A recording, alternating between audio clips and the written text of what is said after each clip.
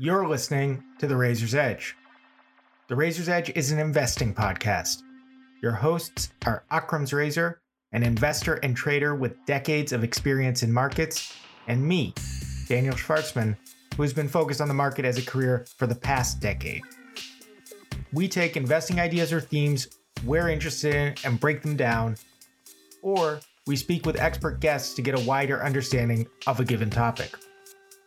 To get episodes of The Razor's Edge, subscribe to this podcast wherever you get podcasts, leave us a review on Apple Podcasts if you have a chance, or share this show with a friend. You can also check out our work on Seeking Alpha under our respective names, or reach us on Twitter at Daniel Shortman or at Akram's Razor. Our standard disclaimer and disclosure. The Razor's Edge is a Shortman Studios production. The views discussed belong to either Akram or me, respectively, or to our guests when we have them. Nothing on this podcast should be taken as investment advice. We'll disclose any positions in any stocks discussed at the end of the podcast or during our introduction to the given episode. Inflation is the buzz in the market.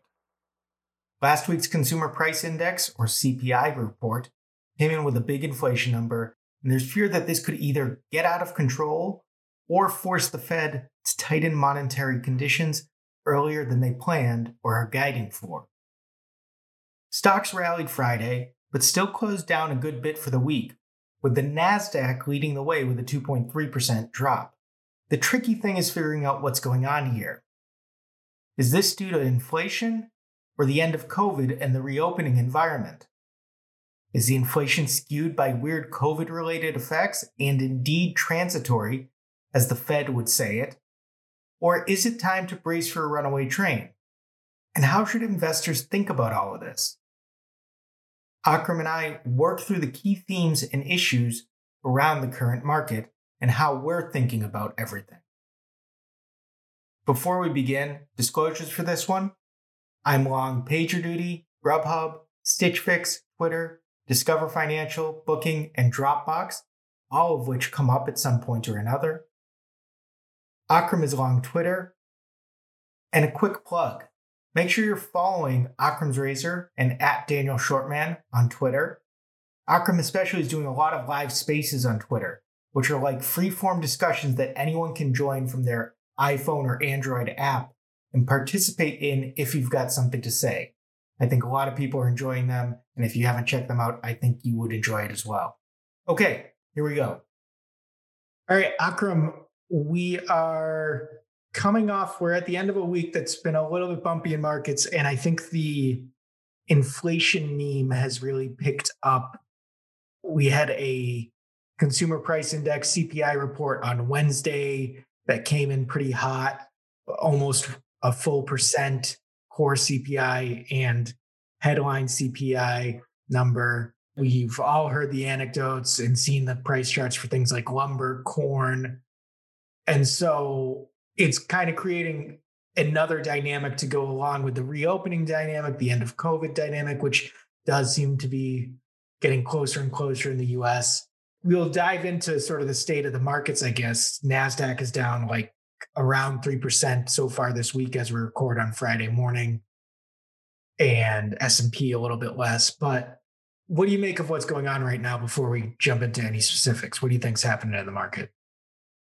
I think a lot of this is volatility around the end of COVID, and it's economic volatility and financial volatility that both tie to, just like COVID was a once in 100-year event, the end of COVID is a once in 100-year event, right? When you say market versus financial, I think I know or economic versus financial, I think I know what you mean, but tease that out a little bit. What are you getting at in the distinction? So I think people have to think about, when we have this debate over inflation and the focus around it, at least from the market observation, let's call it the last 2 weeks, has been, when you, like Kathy Wood gets out there and she's like, it's completely transitory, there is no inflation. Well, she's focused on that right now because her view is that this is why the thematic names she owns are getting shellacked, right? If you come out with that viewpoint and you focus on that, you're essentially trying to refute what is right now a macro thesis that is hammering all your names. Okay. That's one way of looking at it. The other way of looking at it is just saying that, well, maybe it's just a financial event that, like, as the pandemic ends and you rebalance, your behavior, names that you made a lot of money on, you may want to buy a house, you may want to do certain things, you may want to travel. The end of COVID being a trigger that has essentially unleashed the same type of volatility that it did on, let's call it on the back end, when like these names started going up and took off for a year. Does that make any sense? I'm just still, it makes sense, and I'm still surprised by it, the short-term extrapolation thing, because I think we did actually joke on the podcast a couple times about the whole reopen trade, how in X amount of months, I think we said further than now, we were going to be talking about how those names got ahead of themselves. And everything seems to happen faster, but it's still this extrapolation of a couple data points as if it'll go on forever. And you talk a lot about the context of, well, if you're, let's say, Shopify, you should hope that you have 100% growth because look at the environment or whatever it is. And so now we're on the other side of that. At the same time, the inflation number, there is the argument, right? The obvious argument of there's so much money in the system, the Fed has been printing, the American Rescue Plan or whatever the one that's passed so far was huge. There are still at least $2 trillion plus budget proposals on the table, whether or not they ever get through the Congress. There is a lot of money in the system. I think it's a mix of things. I sort of think people underrate the demand plummet that we're still coming out of, but there is a case, right, that inflation is really strong and then it does knock over to those. What do you sort of posed it as if Cathie Wood is making excuses. Do you buy the inflation knock-on effect for tech, or do you? I'm not saying she's making excuses. She may completely believe whatever it is. Right. It seems like the Fed. It seems the Fed believes the same thing, right? So I'm just saying that, like, the focus on it right now is because it's disrupted the stock market. Like, it's coincided with the disruption in the stock market, at least for people who have been allocated in, let's call it, in one direction. I mean, it hasn't hurt you if you've been in the things that have been benefited from it, right? You were riding the wave on, the Dow Jones Industrial Average names. This has not been something that, like, you view negatively yet, because it's supposedly, like, what's going on in the economy is good news for the names you're in. It's just been bad news if you're in, like, a Peloton or a Twilio or, an Etsy or a Stitch Fix, a Fastly, or whatever, as well as a lot of crap stocks. But, like, that's a whole different conversation. But the argument around those names is that their multiples have come down because we've entered into a period of higher inflation expectations, and that's bad for high multiple growth stocks.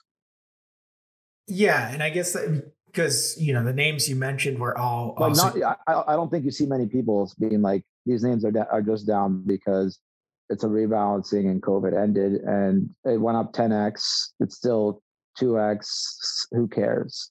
Yeah, because I think that's those kind of two different things going on, and then it's still not a major move yet. It feels sharp in a lot of names, but on the index level, it's still not a huge ground shift. The Nasdaq is trailing the other indices, but that combination of the reopening trade, which we've talked about a lot, and then that inflation idea, you've been through a few regime changes, right? Obviously, post bubble 2000 bubble was the most obvious sort of stark go I wouldn't say, I wouldn't say I had the ability to interpret that then, though. Like, you didn't really think about it as much. I mean, you do look at it in without question, I've studied these things with the benefit of history, but, like, in real time, it's hard to think about what was happening in the economy and how the policy interacted. Like, I mean, I look at a lot of what's happened now just as like an analog on 2000, just from a bubbly standpoint, excitement and retail and liquidity, and those things kind of coincided, and like narratives, like think about the growth and the birth of the internet and the online world, very similar to like a lot of things people got excited about in COVID. It's just like phase two of that. So but I guess in your hindsight, or maybe from what you remember being in it, I guess that's what's interesting to me is like my sort of not being involved in the market, and I haven't actually studied this super closely. I know you talk about the parallels in the November to May versus whatever it was in 2000 or 2001 even. But like when you look back on it and how the move plays out and how much time it takes and sort of when you can kind of flag, does it make sense that inflation in and of itself would be the trigger, or is that sort of just correlative to other things? And like, how do you, when you look back on that for thinking about now, what do you remember, or like what stands out to you from what you've looked at as far as truly recognizing that something more lasting is setting in and it's not just a fast extrapolation of the next data point and we think that'll play out forever? Do you know what I'm saying? Yeah, I don't know. I think that it's tough to reach that conclusion. There's clearly things like if the economy, let's start it this way. If financial markets benefited from really aggressive monetary and fiscal policy responses and a really, really flush liquidity environment that was further, let's call it, exacerbated, if you want to view it negatively, but in the case of asset prices, positively, by COVID shutting off certain things, like forcing, like, if you look at the economy as a punch bowl and like you just tipped everything into one end of it. So work from home does have kind of that dynamic, right? Stay at home, open up, stay at home, open up, right? So when you combined all those things together, open up is tipping the bowl back, right? But like you also like added, if you were to think about it from the general standpoint of policy and saying, you added more, more liquid into the bowl, you're tipping it back. So in doing that, like you're swinging the pendulum in anything related to there. You're gonna, part of it is sucking what went into that crowded side, and part of it is just like the natural benefits that would have accrued to that part of the economy. Let's call it in nominal dollar terms. If you measure anything, I mean, like you've got the Friedman saying of inflation is everywhere and always a monetary phenomenon, right? If everybody's 401k doubled in a year, right? Like it's logical that there's going to be, assuming nothing else changed, right? Notable appreciation in house prices relative to a year ago.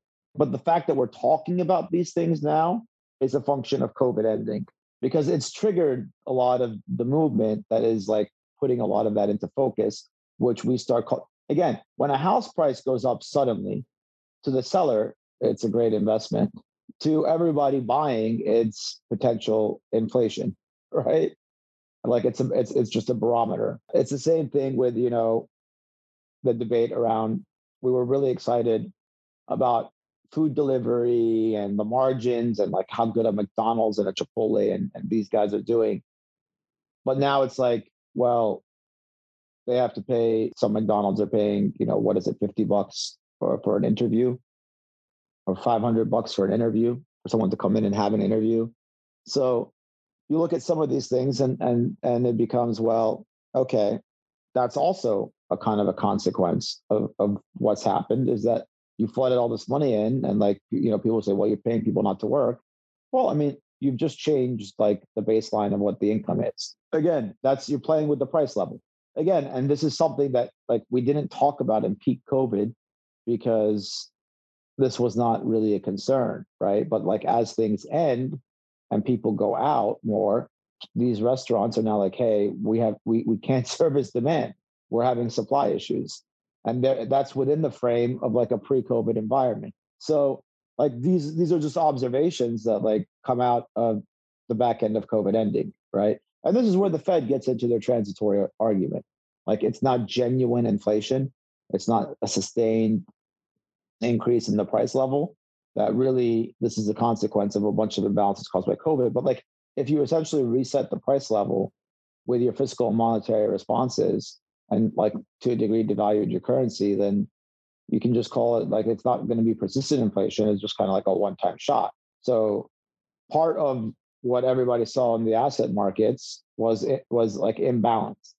Like maybe your 10x wasn't really a 10x because this money has to flow into other areas. And it was put in there to offset the deflationary forces in those areas. Now we've seen some perversions for everything from Hertz, which was back in the news again, to the likes of AMC really improving their financial situation, GameStop, essentially it's companies that essentially were restructured in nominal terms and now like has a real impact on their business, right? Because they were able to like delever while their business was shut down because so much money flowed into the system. It's like it's the ultimate in ironies, right? And it's the reason, like, the airlines didn't go bust and so many of these other things happened that typically would happen. Like you decided you were going to offset these very clear deflationary forces because there's no airline business that could have survived COVID. It hasn't been created. Like that business model doesn't exist from running a typical airline business. So like the only way you could have survived it is if everything around your capital structure was essentially suspended. And that's kind of what happened. Right. And you had access and you literally had access to capital to sit through the whole thing while you recalibrated. Normally, it would have been a deflationary shock. I mean, within like, what was it? Like 18 months of 9/11, like, almost all the airlines filed for bankruptcy, right? Right. Yeah, that was, yeah. It's interesting your point about the end of of COVID is sort of the context here too, because we weren't talking about a lot of these extra things a year ago because it was clear why the demand had dropped and why you needed to, if it's understandable at least, that the federal government would want to patch that over and fill that in and kind of keep people in decent shape, even though they weren't able to go out and work. And now we're I think there's a bit of an impatience to just declare victory and move on and pull all the extra measures. And there's probably a case, like, I don't want to caricature that. There is a case probably for like, we should be cautious about overdoing it. But it does, a lot of the extraordinary stuff goes away by the end of the summer, which was like a decent conservative estimate for when things are going to be closer to normal. And that's all happening financially, economically. The supply chains are also just in a weird place, and the demand for the chips, obviously we talked with semiconductors, but like demand for chips is a little different. And so that's skewing when you actually look at the CPI tables or whatever. Used cars and trucks is the number that jumps out to everybody. 10% seasonally adjusted change from last month. Like that's and then the second biggest number is transportation services, which, yeah, if we're starting to move around again. And so, yeah, I do wonder, it may be a convenient excuse for tech investors and growth investors to say, oh, people are over exaggerating the inflation, when actually it's sort of closer to that theme we've talked about, well, how much more excitement can there be for these tech names, and how much more value can there be that the market hasn't recognized already for the last few quarters, thinking that COVID would go on forever, or COVID inspired growth. Yeah, I mean, look, it's not easy. I mean, is it affecting how you view the markets from an investing standpoint? I mean, are you looking at these names and thinking about, do I have to change the equation? I mean, my portfolio is weird in the sense of it's not super high. It's for all the SaaS we talk about, it's not super high SaaS. A couple names the names I actually have added this year are, we've already talked about Grubhub. I added a home security camera company, and that's been pretty choppy since I've added, and it makes me, I don't know. I still don't see a ton of great values out there. And so it makes me cautious about what's going on. And I'm probably going to close a couple of my smaller positions to raise cash, like waiting on one of them lapse the annual date today. Yeah. I mean, I think it's a good sort of, it's good for humility to remember that this is kind of a big move. We talk about PagerDuty quite a bit. I almost bought a few shares in PagerDuty this week, just a tiny add to a position. It's still a small position, but yesterday would have been so far the best timing, although that has not been the case for any of those names. Yeah, I mean, I like was trying to look at I have that small group of growth stocks. We talk about all three of them: Stitch Fix, PagerDuty, and Twitter. And trying to see where the numbers make sense for me and whatever. And I mean, I always tend to be cautious. I was looking, my biggest position now is Discover Financial, which I opened like right before the pandemic and then going into the early days. And then got as scared as everybody else and didn't really start buying again until early April. And with that stock, I got anchored on the bottom. And so I kept saying, all right, well, I'll get it at 25. And I missed that. And then I'm like, fine, I'll get it at 30. I never added. And so it's done well for me, but it's like just because of whatever in the market. So yeah, it's like, I'm not good. I don't know. I'm more conservative in the sense of I just don't do a lot sometimes. And I'm just so I may miss out on the aggressive opportunities. But yeah, so I guess a long way of saying, I don't think it's making me more cautious, but I think that's also sort of my baseline when the market gets volatile. I don't know. What about, are you starting to you've been saying like time to go to the beach and kind of relax for a few months. Are you still in that mode, or are you or is this sort of what you were waiting to shake out, or how are you looking at it? There's two parts to this thing that I think that are, if you believe it's transitory and that's the problem, then you have to also be thinking that 2022 is not growthy. Not growthy economically, or not growthy in terms of the stocks that are doing well? No, it's just like that you're going to have an economic slowdown. Okay. Because the counterpoint is that if inflation, think about this is just my own personal experience, but I can tell you that the 2000 market, from a trading experience, the crap crashed in February and early March. I think Microsoft peaked end of March, beginning of April. There was like a little bit of a dip in those names into the early summer. And then there was like a rally in a bunch of those stocks. But like economically, not much had changed in 2000. You got to the fall, investment banks started to slow down their hiring. And there was like a tightening in, like, let's call it the financial market. Then like by the end of the year, like Cisco froze hiring in December. But you didn't get bad news out of tech essentially till February of note, till February of 2001. That's when you started getting like software warnings and everybody talking about like slowdown in spendings. And then that's when like things really, but by that time, the stock market had lost, the bubble had already deflated notably. You didn't wake up one day and you have bad economic news and you were selling names.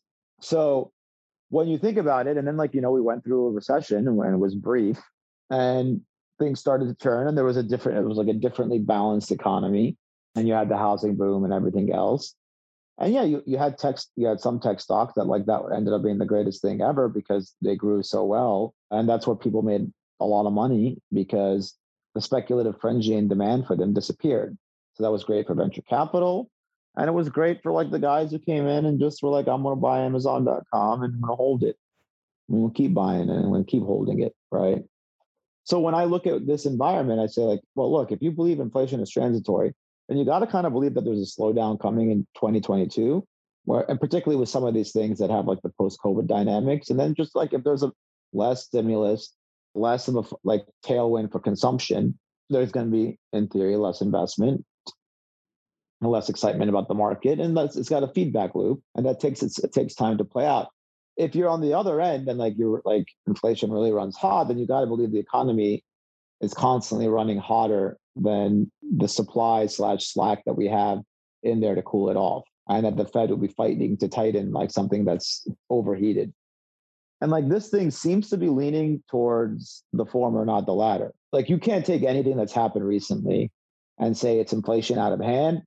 It's more like a rebalancing that feels like inflation out of hand. And that's why they like to call it transitory. But that may not mean that everything that's happened with the stocks who've been hit by it and the blame has been about inflation and yields rising is in fact a false warning or whatever you want to call it. Is that the right expression? False alarm. False alarm. False alarm. False alarm. That's right. So, like when you've got that dynamic, I think that's when you get into something where I'm like, look, I get like my ARK Invest is gonna sit here and really really pound away on transitory, but like at the same time, they're not going to come out and tell you, everything that we're long has really shitty comps in 2022, and there's a lot of macro variables that are really shitty comps in 2022. Like the stimulus packages aren't going to get bigger in 2022 than they were in 2021 and 2020.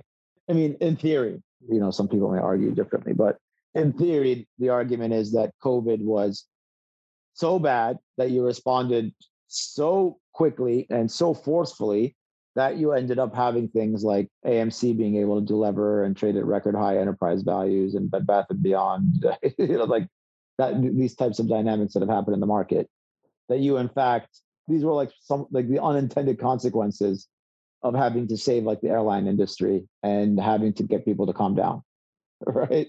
And stay at home. Like that's the way of looking at it.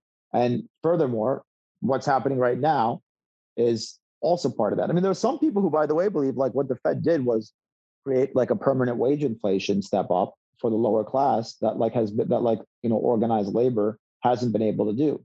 So like you've actually gotten like at this point where for, let's call it fast food and all these other things, although the counter is like they'll find automation to get their way around it. But you've created an environment where you pushed up the minimum wage in America permanently. From both the liquidity in the market and the unemployment benefits. Between the unemployment benefits and everything, like you're not going to get someone out of bed unless you're going to really open up the door to immigrants for less than $15 an hour. So what you I don't know if you totally got to, like, so how are you thinking from your perspective? Like, where are you in terms of what you're watching for the market? Like, you're obviously following the markets, you're on Twitter. So I've kind of like benchmarked the market, at least the growth names, on like, waiting to see like if everybody has washed out. So like when I look at Twilio or PagerDuty, if Cloudflare and CrowdStrike are still able to trade at 50 times sales, like I don't think we're there yet. And I look at a name like Peloton, it did come down notably. Like that's one where you're like, all right, like this thing may have taken enough on the chin. Fastly may just recently have taken enough on the chin. But unlike the last couple violent bounces, like I've not looked at this and been like, I want to step in and buy these names. Like I was telling the cap, I was like, I think Twilio is going to 200. And he's like, that's crazy. Of course, the cap when Twilio was on its way up, and I was like, dude, we're going to hit 200 tomorrow. He's like, that's crazy. That was 6 months ago. But like now it's like, 200 to him seems just not possible. And he's definitely not he's a guy who's definitely not focused on the inflation element. Like I think he agrees with the transitory take. He thinks it's ridiculous to be selling the growth stocks based on that. But like he definitely doesn't also seem to think that like maybe the growth stocks just all are worth half what they were at like the peak of COVID, at the end of COVID. Like COVID's got to have this like momentum extreme, right? So that's the whole part of the concept of the bubble. Like a bubble, like in 2000, it's not like they were wrong about a lot of the things that were going on. It just played out differently economically. So yeah, and that's that financial versus economic element, is that their business position is probably going to be just as good no matter what. I saw Elliot Turner made the point that software businesses are, as businesses, well set up for inflationary environments, which makes sense. But the valuation element is sort of that's that whole price versus value thing, right? The pricing element. And it seems what's interesting to me is also that you're starting to see some of these reopen plays show that they ran ahead of themselves. Booking pulled back a little bit. Disney just had Disney's sort of weird because Disney Plus kind of screwed up where they sit, but Disney's pulling back today as we talk. But yeah, valuation, a pricing level reset, to use a term you mentioned earlier, could throw this all off, even without thinking about things like what is the COVID reopen dynamic, and also what does inflation do to these business models. You're somebody who uses relative multiples a lot. Does that become harder in a time like this when a regime change may be happening under our feet? Like, does it become harder to look at Twitter and compare it to Snap and Pinterest when everybody's kind of I was actually resetting? talking about relative value is actually an interesting place to be if you can get it right, in a tape like this, because the macro is actually the hard thing to get right, right? But does that mean that you have to pair everything to kind of make sure that you don't get hit hard? Like, you have to hedge so that if the whole pricing level moves and you're just catching the alpha or the delta between them, then you're fine. But otherwise, you're kind of exposed. Uh, hmm. Take PagerDuty, for example, which we talk about a lot, where they trade, I don't know the number exactly, it's 8 or 9 times sales, let's say. Maybe it's 7, who knows.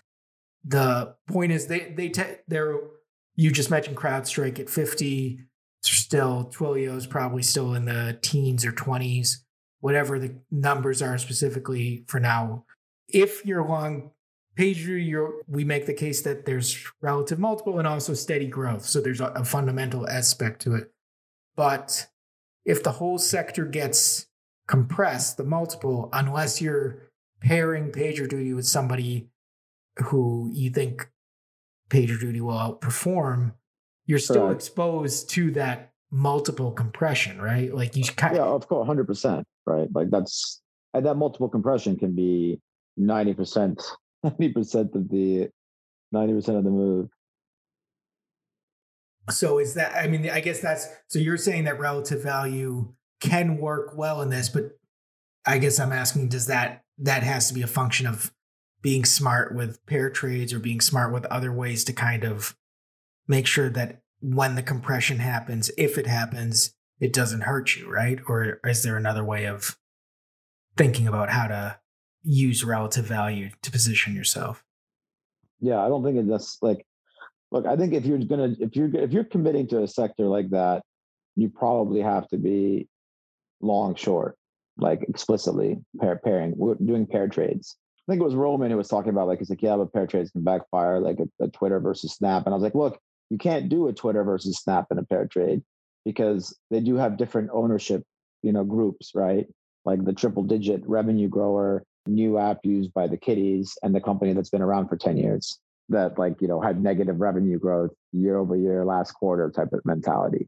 Like, you would be looking at like a Workday versus a CRM, or a PagerDuty versus like a Slack or a recent IPO, like, in the same bucket, growing in the same vicinity, right? And that's where, like, if you actually can kind of put, if like, the business really well, you could argue that this is a great environment to kind of focus on being market neutral. But I would say that, like, if you are a person who doesn't hedge and you have been a spectator for a year, like this big drawdown just now, if you're buying a PD or a Twitter, the odds are now better for you to make money, because in theory, the narratives have not changed. Like, if you're buying Twitter here, like, nothing happened in Twitter in the last 6 weeks that changed your view on the rate you expected to grow advertising revenue over the next 3 years. Because this is one that just started accelerating, just added certain things, and just revamped, like, it's a restructuring, it's a turnaround. let's call it what it is. It's effectively speaking a turnaround from a financial metrics standpoint. So when you're dealing with that case, like, yeah, I mean, like something that just like what just happened, the stock went from 80 to 48 in 6 weeks. If you lived a vacuum and you didn't compare it to the other names around it, you go after that. It's probably, if you viewed it that way, it's an easier one to do than maybe like resolving Peloton here, because Peloton still good, but like those people are going to still argue maybe expensive here after the move down. And there's people who are going to argue that like this kind of set you up nicely for like the next 5 years, because this connected fitness, like, I mean, even what's his name was just tweeting it lately. I made fun of it, like, in March with the 2000 tweet about like the internet to shut down or dying, right? And I saw Aaron Levy tweeted that the other day as like a joke to make fun of like, the like, growth don't be worried. so off, Don't be worried about these stocks. And it's like, dude, like, but actually that joke was actually, relevant for 10 years, because there's very few people who have an investment horizon, when they get into something that extends beyond that 10-year time period, right? To measure certain things from quarter to quarter, because there's going to be a lot that's going to happen after that. There's going to be doubts, and there's going to be concerns, and there's going to be the unanimity.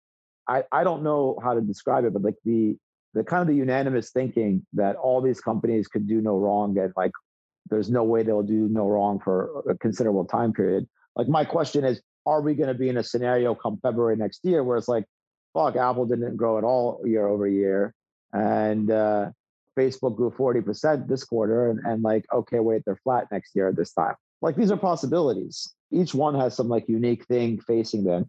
And then there's like, the only issues here are regulatory risks. And like, well, I mean, yeah, like at some point, like you really have to start thinking that like the regulatory risk is real, or there will only be FANG to rule the earth for forever, right? I mean, like that's when you get kind of these little things that factor in, and like, the conventional wisdom is like, this too shall pass on the inflation, and like just buy good companies and hold them. And it's like, well, I mean, yeah, sure, but what if this is kind of like the rotation? And that kind of, we were having this kind of debate of like, do you sell a Home Depot here? Do you sell a Lowe's? Because you were pointing out these names like Booking.com and like the open up that overshot, like Disney yesterday, for example. Where is it today? They're down 3.5%, so not the end of the world, but they peaked in early March and they've kind of come back. Yeah, so look at Disney as a stock. Disney's trading roughly 10% above where its pre-COVID peak. Like, is that a victory or a loss for Disney in this tape? Like, that's a good question to ask, right? Like, I think it got to like mid 150s in November of 19. So, and that was like kind of the peak excitement around Disney Plus. And then like that turned into like pessimism, and then COVID. And then like, we had this huge rally of like Disney is a stay-at-home stock because of Disney Plus's growth. Nobody was really taking the viewpoint that like Disney was being like, it would get separated from Live Nation, for example. Like Live Nation is totally shut down, but oh wait, now all of a sudden it's making a new high.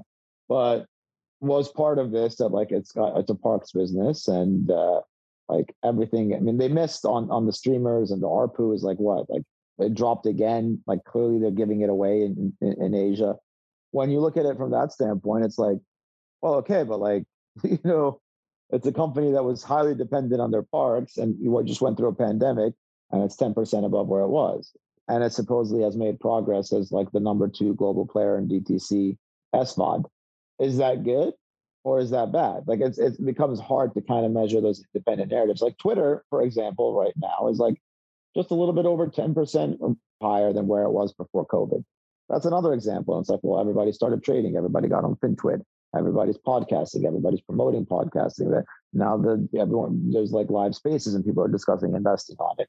And all this happened, and they added this many users, and they redid all these things, and like, not much change in the stock. So the counter can be, well, great, buying opportunity. When the flip side is like, well, all right, like if I missed that whole window, maybe I would have been nice to have been in the Zoom or the Amazon or the Apple, right, which doubled without much stress. I mean, if you look at an Apple, it's just kind of like it's been sideways since like June of last year. It's literally the stock is now officially coming up on having gone nowhere for 12 months. Yeah, well, August was kind of when and I think that I was actually, you mentioned Roman. I was listening to a space he was doing briefly the other day, and he made the point. I think it was the split happened in August, and they kind of peaked there, and then they've been flat. Yeah, I remember my father bought it like at like 138 or something, right near the high, and he was like, "I bought some Apple. What do you think?" I was like, "Now."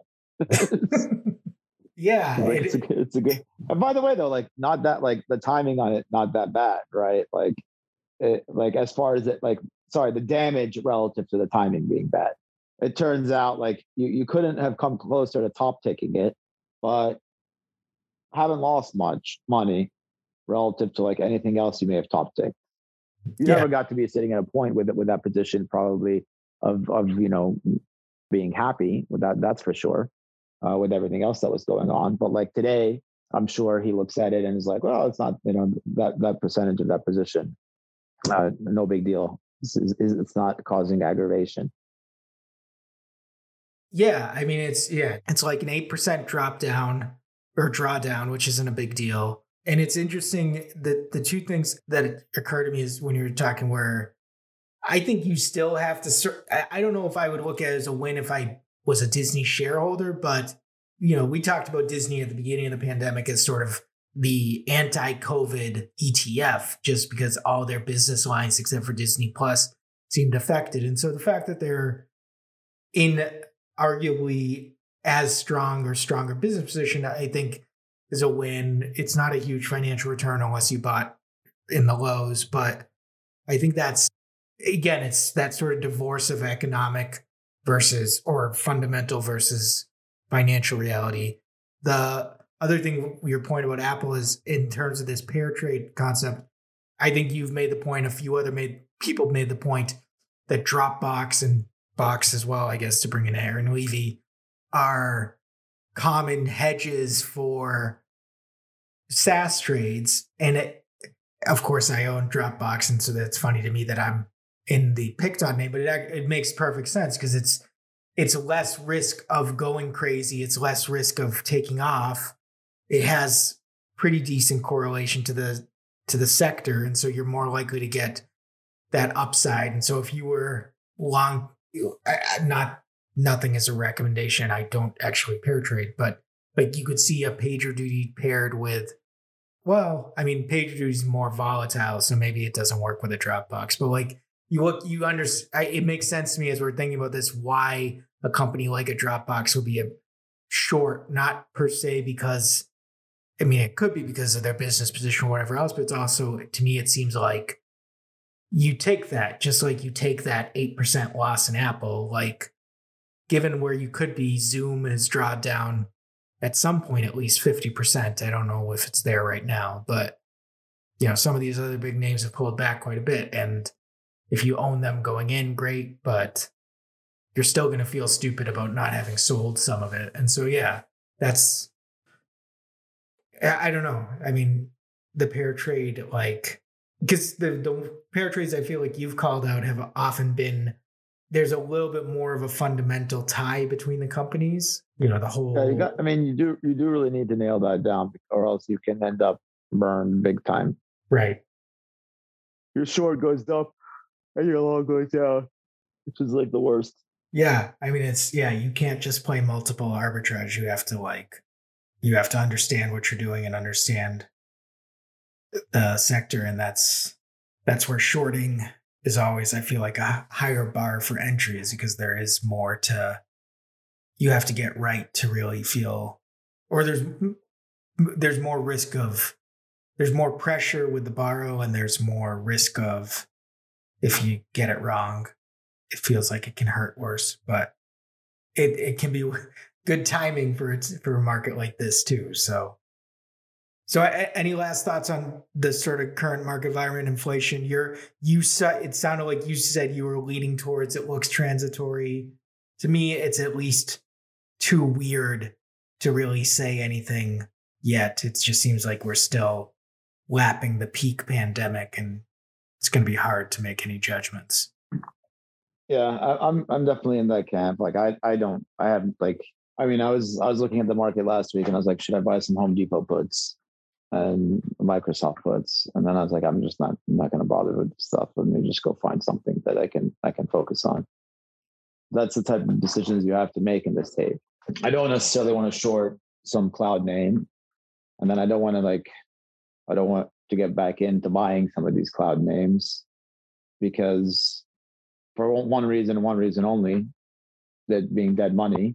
And I'm not trying to be a long-term investor after I've had half a dozen trades taken on the chin since March. Especially since GoPro. GoPro or go home. Yeah. But people asking me about that one. I'm like, I did not use it that much in my water sports, but in case you haven't noticed, this is not the market for like the nth speculative. Like once we've made it from Apple down to GoPro, right? To everything that happened in between. I'm not looking for the counter trend ideas, right? If I wanted to do something like today, like if you're going to ask me about GoPro today, I'd be like, just go buy PagerDuty.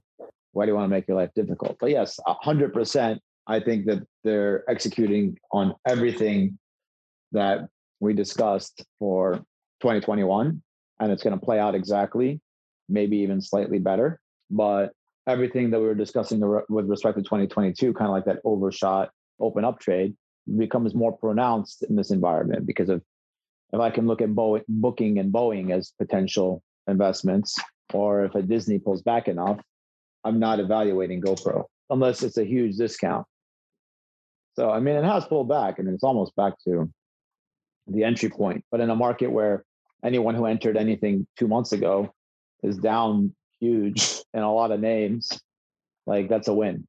Like now you have to reset and think about these other names. And like, that's if like you're just going to be an investor, then PagerDuty just dropped another 30%. That's kind of like that was your downside put strike. Then come in and buy it here. Particularly, by the way, with ServiceNow taking it on the chin, and actually having criticism around, what do you want to call it? Fundamentals. I hadn't followed that with ServiceNow. Yeah, I mean, like they just like the bookings and like they kind of warned a little bit. Yeah. Yeah. And we're also starting to see those e-commerce names warning a little bit or giving. Yeah, there have been a few like, and I guess that's how sort of where my head is just that there's still digesting to do economically in the markets, whatever else. And so it's just that makes for potential bumpiness, potential time for caution, and it gives an opportunity. Sort of, maybe you've seen that. There are a couple of headlines out there about, well, now that the pandemic's over, you have like a chance to be a new you. And I feel like there's something to that in the market. You don't have to get hung up on what stocks you had. It's a potential time. Not that I'm doing this per se, but it's a good time. It's always a good time to sort of rethink and refresh, but in a changing environment, it makes it especially worth reflection and consideration of what's going on out there.